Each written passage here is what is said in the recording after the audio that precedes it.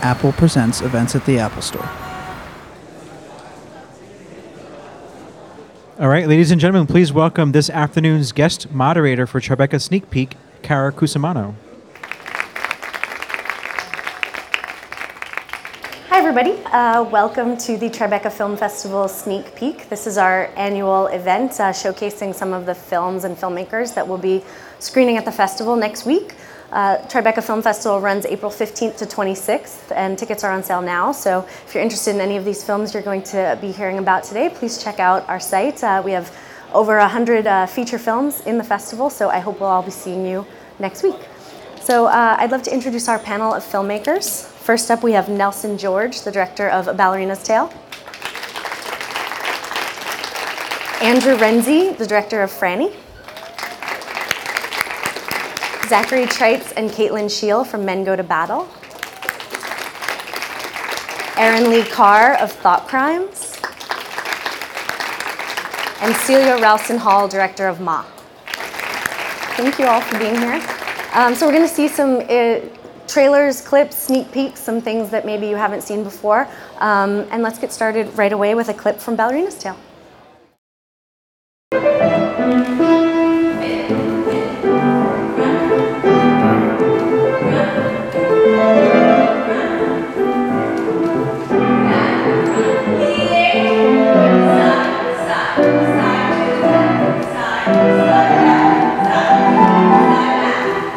I first discovered ballet at 13. I had no prior training. I had no prior experience. I had no exposure to it. There aren't any professional ballet companies or schools where I come from, San Pedro, California. By 17, I was in New York, a member of the American Ballet Theater.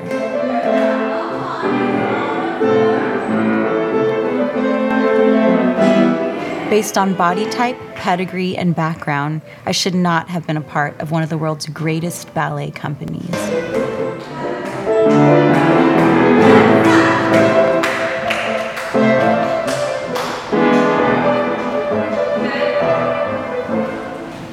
Through movement, I found my calling. Through ballet, I found my voice. My name is Misty Copeland, and this is my story. A Ballerina's Tale.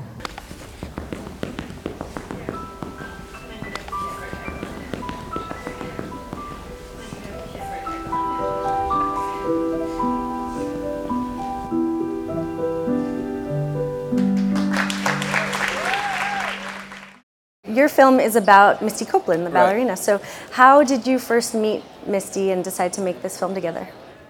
She's one of the premier dancers at ABT. And so I'd never been to a ballet. She was doing the Firebird at the Met. So wow, I went to see this. It was really an historic, the first time a black woman had danced at that stage at the Met doing that particular famous dance. And at the end of the performance, there was a meet and greet, and she said, I'm in incredible pain. It was she danced the entire Firebird on 6 fractures in her left shin. And it was the last dance she did. She basically was about to have major surgery, but she was not going to miss the chance to dance the Firebird. And so that was in June 2012. I followed her. I sort of befriended her and her manager. And for 2 years, I followed her doing her recovery from basically the Firebird being the height of her career at that point to this incredible low of really almost not being able to dance again. And many thought she wouldn't come back. So while Misty's done a biography and a memoir, so it's not a full biography of her, it's more a portrait of an artist-athlete at a crucial moment in their career.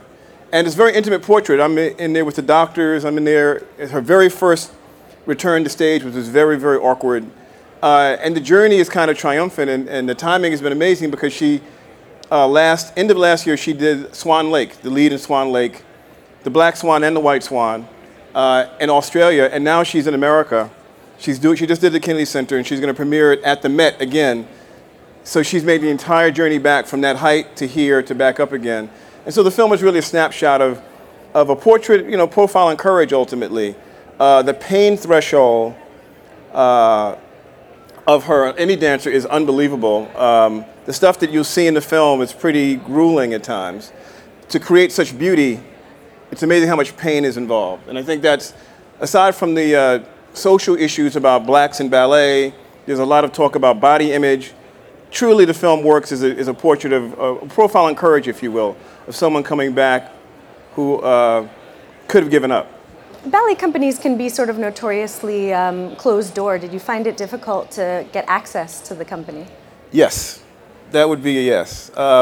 Most of the footage was shot around the world. We shot in Italy, shot in Australia, where we had more access. A lot of the footage, backstage footage, etc., was done overseas and done in other venues. To shoot at the Met is cost prohibitive. It costs hundreds of thousands of dollars to go there. They gave us some leeway to shoot some exteriors, but it's very difficult to penetrate the world of classical ballet. It's both a world that wants more access, it needs, quite honestly, the audience there is very old, if you go to the Met, and they need new blood, but it's not exactly the most welcoming environment for new ideas and new blood. So Misty is an interesting figure because she is both a woman of color. She's become kind of a pop figure. She has the Under Armour campaign that went viral. She's got different kinds of endorsement deals.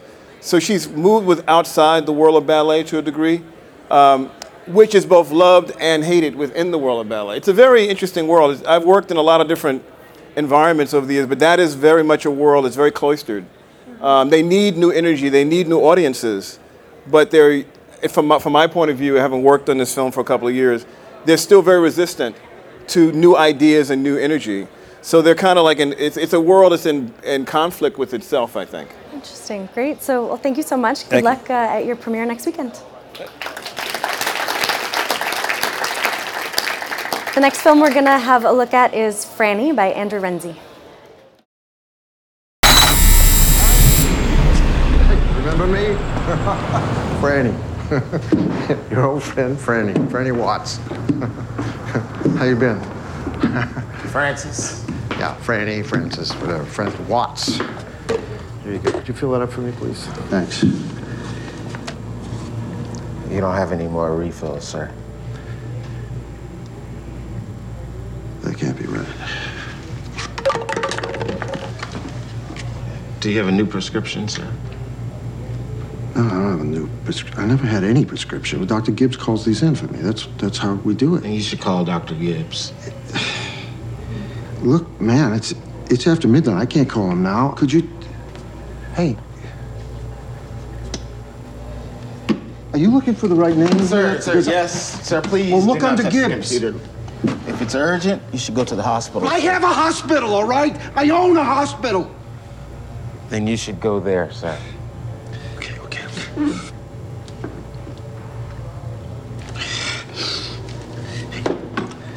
Hey, I'm sorry. Look at this. Look what I got. What I got. That's really pretty, huh? Does that help you? Does it make it easier for you to help me? Let's get out Does of it here. help? Okay, I can't help you, sir. Help me. Could you help me? Could you help me out? There's nothing I can do to help you, sir. I'm feeling great. You should call your doctor. He can get you a new prescription. There's nothing else I can do for you, sir. Yeah, whoa. Hey, man, I'm sorry. I'm a little embarrassed. I'm sorry. I'm really embarrassed. I'm sorry. I shouldn't be yelling at you. Sir, your watch. Keep the watch. Keep it. I want you to have it.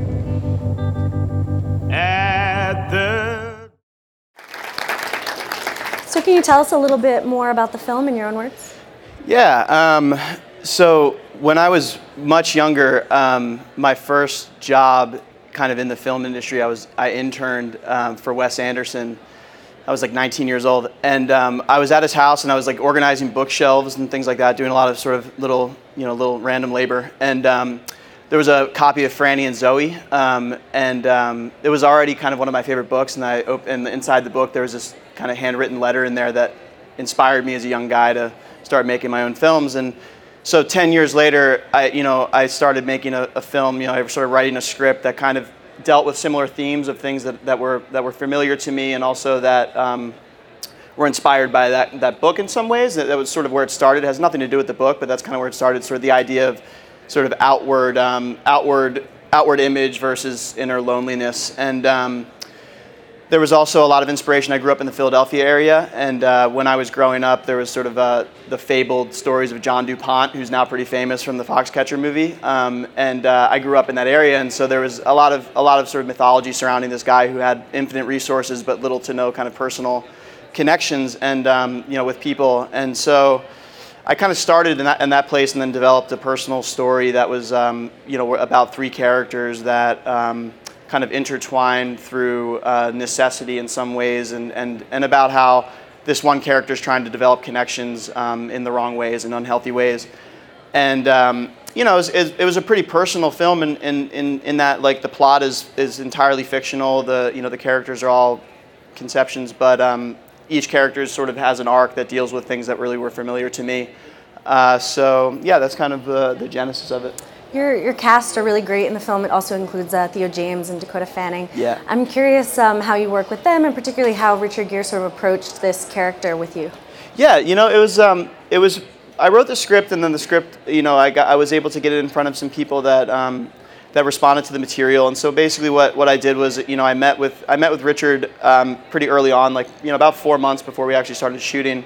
And we just basically started talking about the film and our ideas, and he brought his own thing to the table. He had his own ideas about the character and about what he wanted to do, and I had mine, and so we kind of married them together. And and it was really cool to work with him, because this is kind of a role that he's never really gotten into before. I guess he's got such a long career and such a great career, and this was something that offered something a little different. The character, I guess the biggest thing is that he's not the object of anyone's sexual attention in this film, which is pretty rare for him. But it's also there's also just the simple fact that it can be a pretty unflattering character, and I really like that he wanted to tackle that.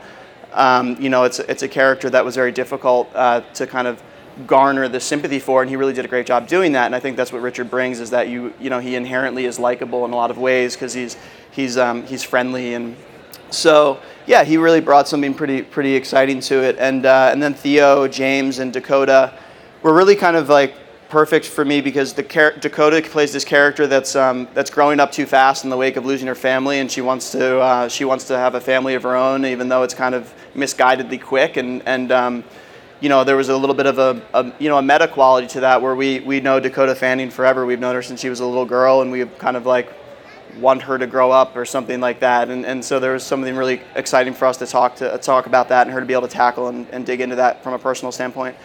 And then Theo, I just really love that Theo was really just sort of like, he was hungry for some kind of like, more like literary material, I guess you could say. The script was kind of a little bit literary, and he was really hungry for that kind of thing. He's kind of coming off of a big sort of franchise film, and so he wanted to do something that he could really kind of like sketch the character out, and so it was a good blend of the three. Great. And then your last film, Fishtail, was a documentary that premiered at Tribeca last year, and I'm wondering about switching from documentary to narrative, and where that choice came from, and sort of if you brought anything from one genre into the other.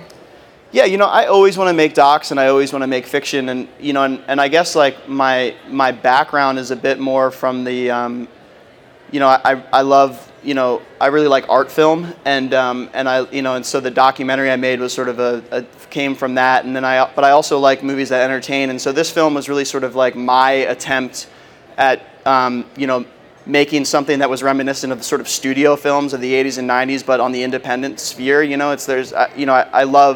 I love independent film, and there tends to be a lot of times, this sort of trend of like very kind of stark and very stripped down things, and I wanted to do something that was incredibly sort of warm in tone and color, but there was something sort of dark underneath of it. And so I think that like the documentary world really kind of like helped me just sort of, try and capture some reality to what you're doing, even though this is a very sort of constructed film. So I don't know, I guess it's just sort of like anytime you make a movie, you learn something. So I guess that's really the best way to think about it. Great. Well, good luck when the film premieres on April 17th, right? Yeah, thanks. Next Friday, yeah.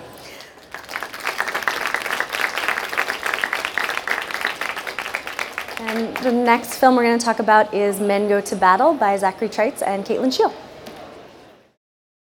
Henry. Henry. Henry. Henry. Henry. Henry. Henry. Henry. Henry. Henry?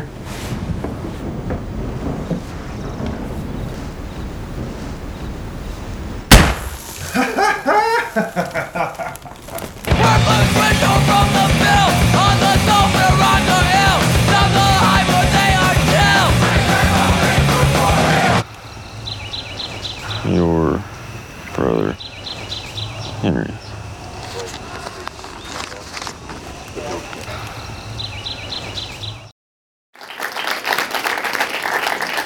So I've heard you describe this film as a punk period piece, and I'm curious if you could talk a little more about that, and then about sort of your approach to the material in general. Yeah, maybe it's saying the word punk period piece gives you the wrong impression. It's not exactly 80s punk period piece. It's very much not like that. But we made it in a very sort of DIY, I guess, ethos over the course of over a year in Kentucky, where I'm from. Kate's from Jersey City. I'm from Jersey City. Right across the river. And made it with a very small crew. We wanted to make a period piece that would be sort of handmade by us and wouldn't involve, wouldn't have the unlimited resources that other people might have. And to see what that could do for our story, what that would do within our own means, and how that would change, the story and the characters and how we approached it. Yeah. Great. Can you tell us a little more about the story and sort of what the film's about? Do you want to take it? Well, it started from, I'm from Louisville, Kentucky, and grew up there, and it started from a family story of mine that, as Kate and I were listening to this story, we were like, I don't know how much of that really happened. And so we started doing a lot of research into the background of it, and then we ended up getting much more involved in archives and firsthand accounts and journals and diaries from various archives around mostly the South and Upper South that we were getting into, and reading all these stories from unpublished letters, diaries, journals, and started pulling a lot of material from there, and also came from the two main characters. Who are played by Timothy Morton and David Maloney, two young men that we knew from Louisville. So we sort of crafted the story around them and their friendship. They're kind of like brothers, but... Yeah, old friends. Yeah. Great. And so you collaborated on it, you co-wrote it, and then Zachary directed, and Kate, you act in it. What was your sort of collaboration process, and how did you work together on it? Sure. We did the research together, and then we wrote the outline together, which was a constantly evolving thing, because we shot piecemeal over the course of a year, and Tim and David are not trained actors. Tim has acted a little bit more than David, but the story sort of evolved as we saw what was working and what wasn't working. But we would write the outline together and then take scenes separately, write those, and then hand them over to be revised by the other person. I think that's generally how it... I mean, there was this script at the end of it, but we tried to be very open with the collaboration between the actors, ourselves, and everybody else, the cinematographer, the producers, everybody. It's a very small crew making this thing. Generally somewhere between 4 and 10 people at any given time, which is pretty rare for a period piece. Pretty stupid. So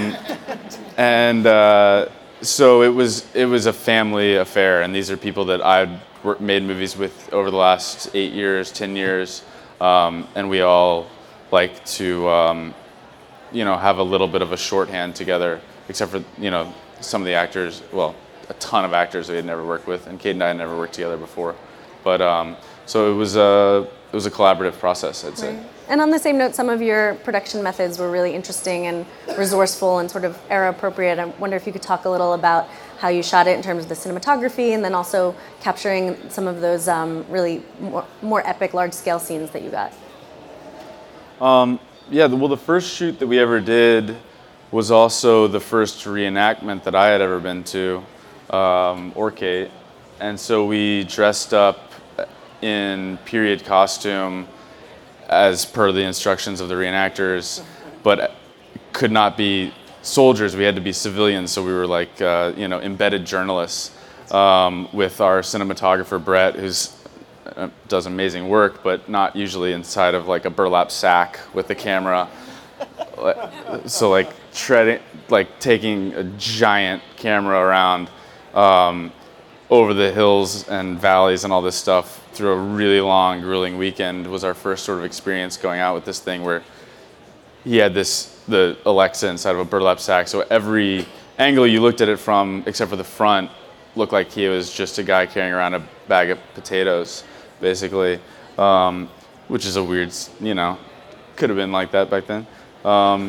And then we also had the inverse of that, which was a lot more traditional, I guess, in how, building sets with a small team of art guys and girls from Kentucky and, putting things together in a very premeditated, planned way. Anything else? I think that about sums it up. That sums it up. It's great. Well, it's a fantastic film. Congratulations. I'm really excited for your premiere next Friday. Thanks so much. Thank you. Hopefully you guys can come.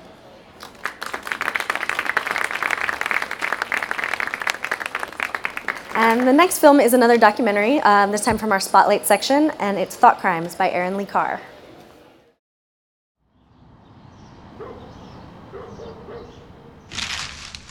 Look what I still have, his police uniform. I don't know why I kept it. Well, we're not gonna wear that, certainly not. This doesn't, do I have to iron now? Oh, God. I'm so nervous. The judge is making a decision today. I called my family, I called my closest friends. I'm like, pray for me, pray for me. Because if there's gonna be bad news, I've been holding up all this time, Erin. I've been holding up and I've been strong, but if I were to get bad news, I think that would be the end of me. I just want to give him a really big hug that nobody tells me, ma'am, you gotta leave. I just want to hold on to him.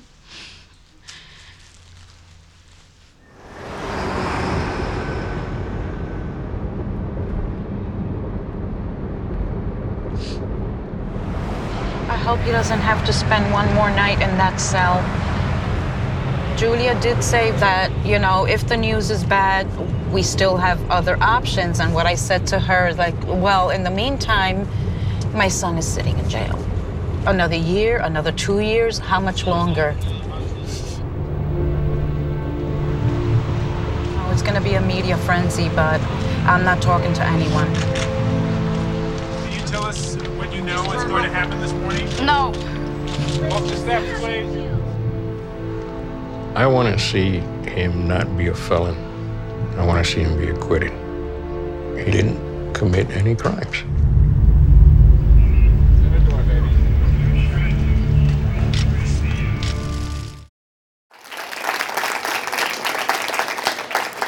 So tell us a little more about Thought Crimes and who the he is that we're talking about in this clip.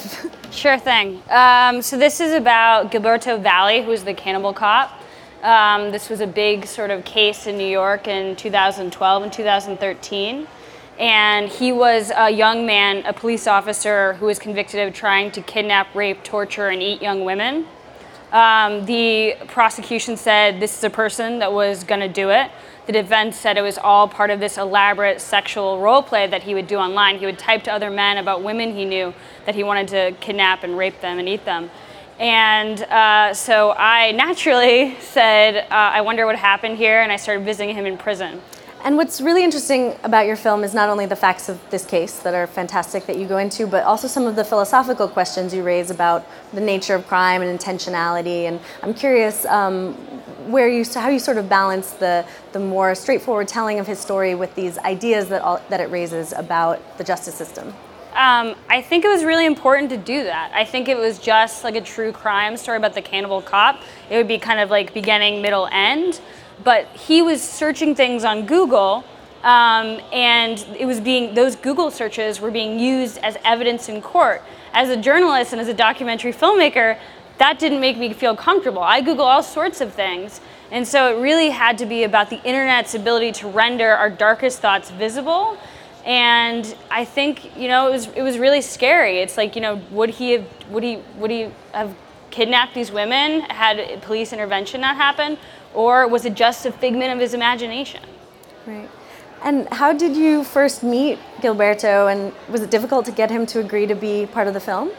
So I started visiting him in prison when the media attention had pretty much died out. He had been in solitary confinement. He was like a broken person, but of course his lawyers were like, "Don't talk to press." So I just started visiting him in prison with his family. I think it's really important in documentary filmmaking to like really embed yourself in the family. And so we would just film and film and film until we got good things, because, you know, it was very confusing. Were they saying truthful things about him, or was it like these sort of imaginary things that they said his son was innocent, but was he really? Right. Has he seen the film? Not yet. He's going to see it before it airs at Tribeca next week. Interesting. Okay, cool. Well, we're really looking forward to the premiere. I think it's going to be a fascinating conversation with you afterwards and once we premiere the film.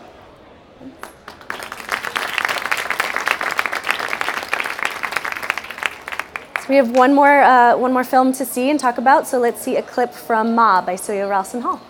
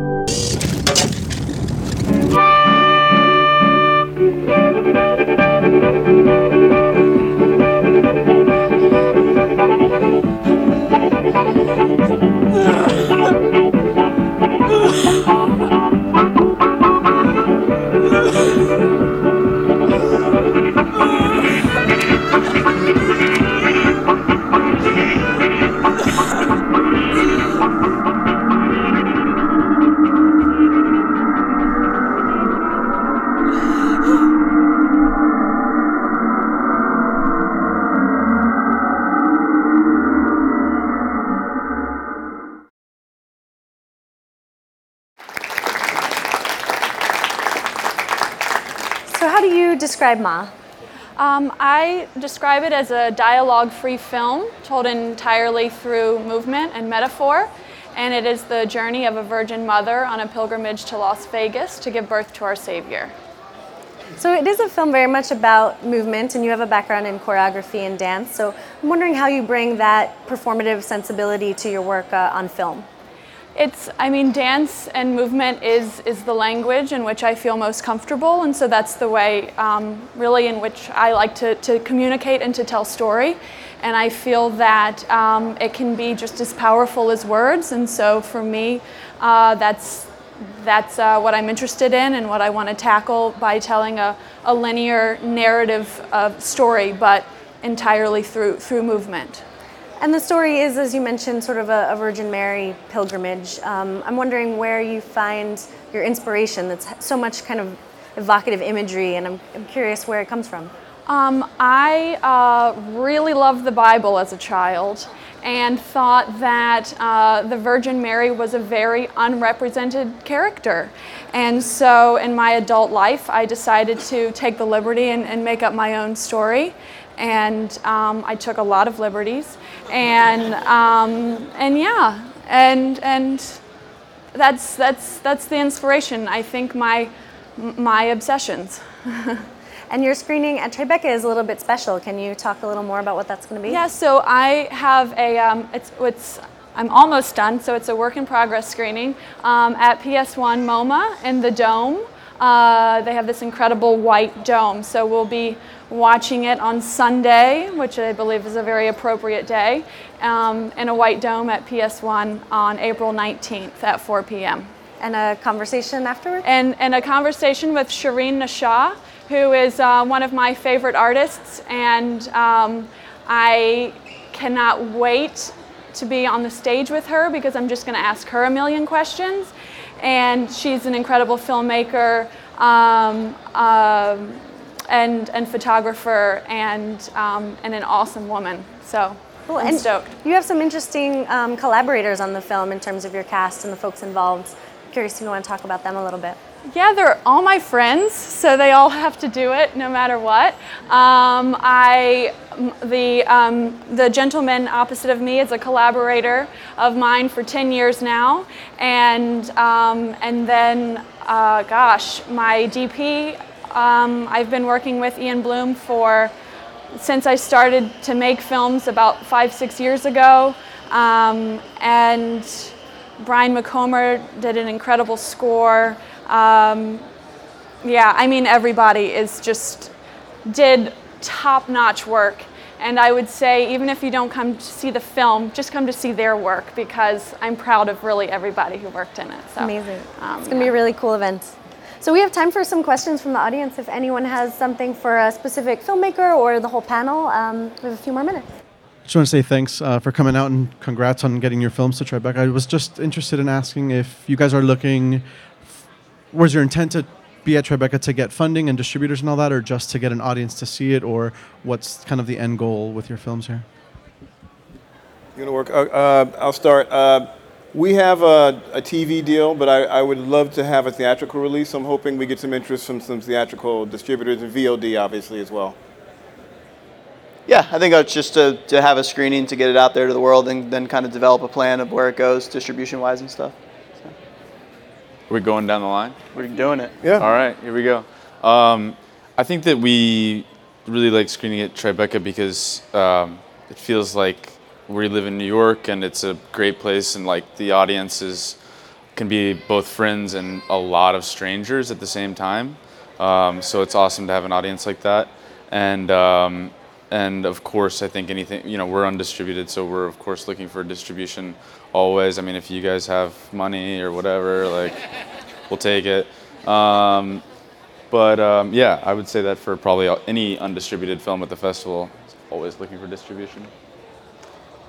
So I was really lucky, and HBO is produced and is distributing Thought Crimes. It's airing in May, which we're really excited. And I think it was just like, it was a New York story. It was a no-brainer that it would be at Tribeca. It's an incredible festival. We're super thrilled, and I just really want to spark a discussion about the internet for my own nerdy reasons.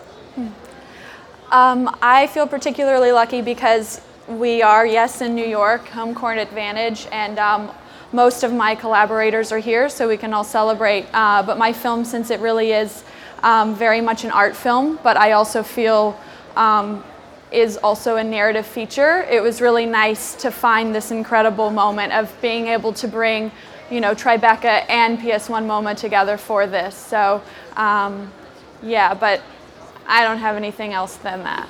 I mean, like, I should also mention that it was great for us. I mean, New York is probably the dance capital of the world. And in terms of classical ballet, modern dance, Broadway show dancing, there's such a great community here. So for us, it is like a home court thing. The film is a New York movie primarily. And we've also basically sold out our screening. And that's largely because I think it is New York, is a dance town. And if you're a fan of the American Ballet Theater, the cheapest ticket where you can see Misty Copeland is at Tribeca. So I think that all those dance fans who could never get tickets at the Met have come out. We will have some tickets for Rush, a few, right? And there's also going to be a performance. A couple of young dancers are going to dance afterwards. So it's going to be both an experience of the film as well as some actual live ballet. Hi, how are you? Hello. I have been always kind of intrigued as to how it matters for the title of the movie in the director's position, how to portray that, like concept that comes to the audience through the title. Because of course we get the trailers, but the title I feel is something so powerful as to how it is picked and how we as an audience perceive what the concept of the movie is going to be. So how do you as directors get to kind of, convey that whole concept hidden behind that title? Yeah, I'll start. I'll just say the bad title of my doc is Black Swan, the real Black Swan. That's the really bad version of it, and we thought about it a few times. But in a way, Misty's story for me is kind of a fairy tale.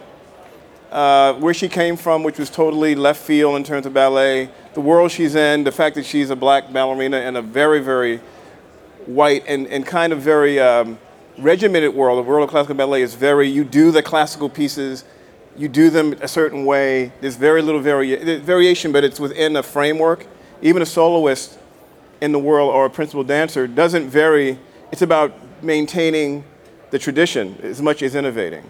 So she's in a very interesting spot. And then also, there's kind of a fairy tale quality to the ending of the film, that she ends up coming back and after all her trials, like a fairy tale princess in a sense. And ballet is full of fantastical characters. So that's why the Ballerina's Tale title kind of stuck. Yeah, for me, I mean, it's an homage to a book I really like, and there's also a lot of reasons for just the fact that it's a very singularly driven narrative. It's a character's film. It's very much Richard Gere's character's film, and the name Franny is kind of gender ambiguous, and the character's very flamboyant, and there's sort of a lot of stuff that goes into that. It's like, what am I seeing, a guy or a girl, in the title? So I think there's sort of a lot of elements that go in for me to that title. Yeah. I'll talk about it.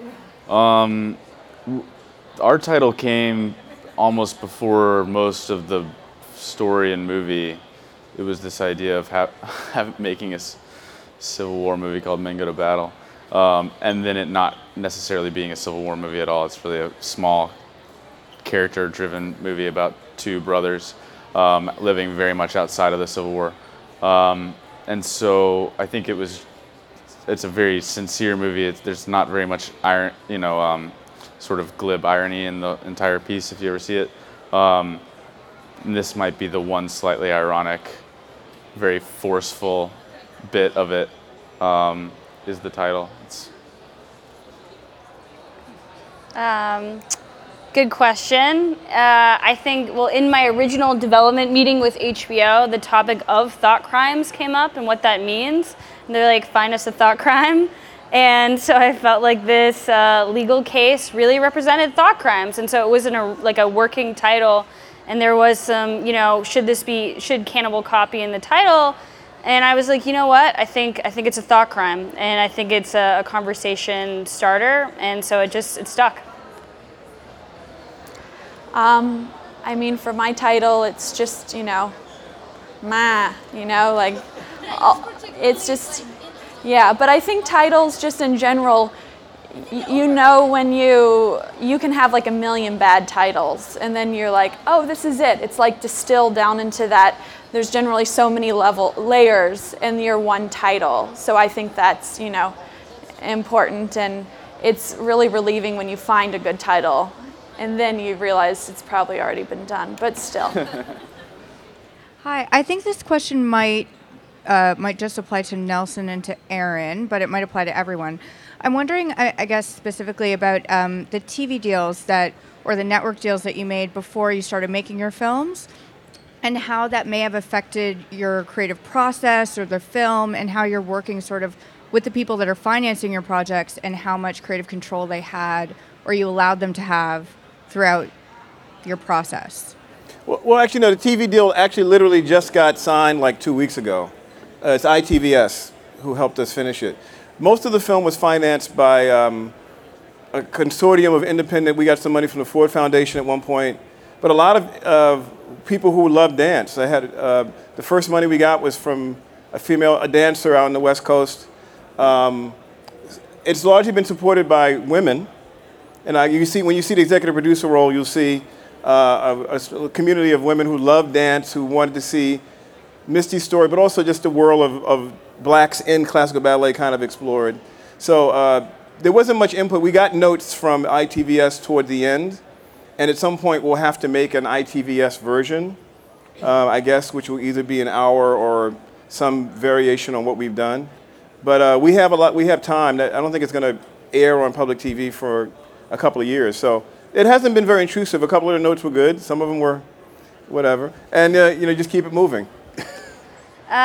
So I was set up in the HBO meeting by a man named Andrew Rossi, who made Page One, You're in the New York Times, Ivory Tower. And so he basically was sort of the person that was with HBO and us. And I mean, HBO's done this before. They make such incredible content. And of course we sent them the movie, but really they really left it to me and Andrew and the editor, Andrew Kaufman, to make the movie. And they had really great notes, a couple of them, and I don't know, it was a very simple process, and it was always going to be a movie for HBO. I just want to thank you all for being here. The festival will run April 15th to 26th. All the information and ticket sales are on our website, TribecaFilm.com. I also have a handful of guides if anybody wants some. We have information about all of these films in here, as well as all the other events, panels, films at the festival. And a big thank you to our filmmakers today. Thanks so much.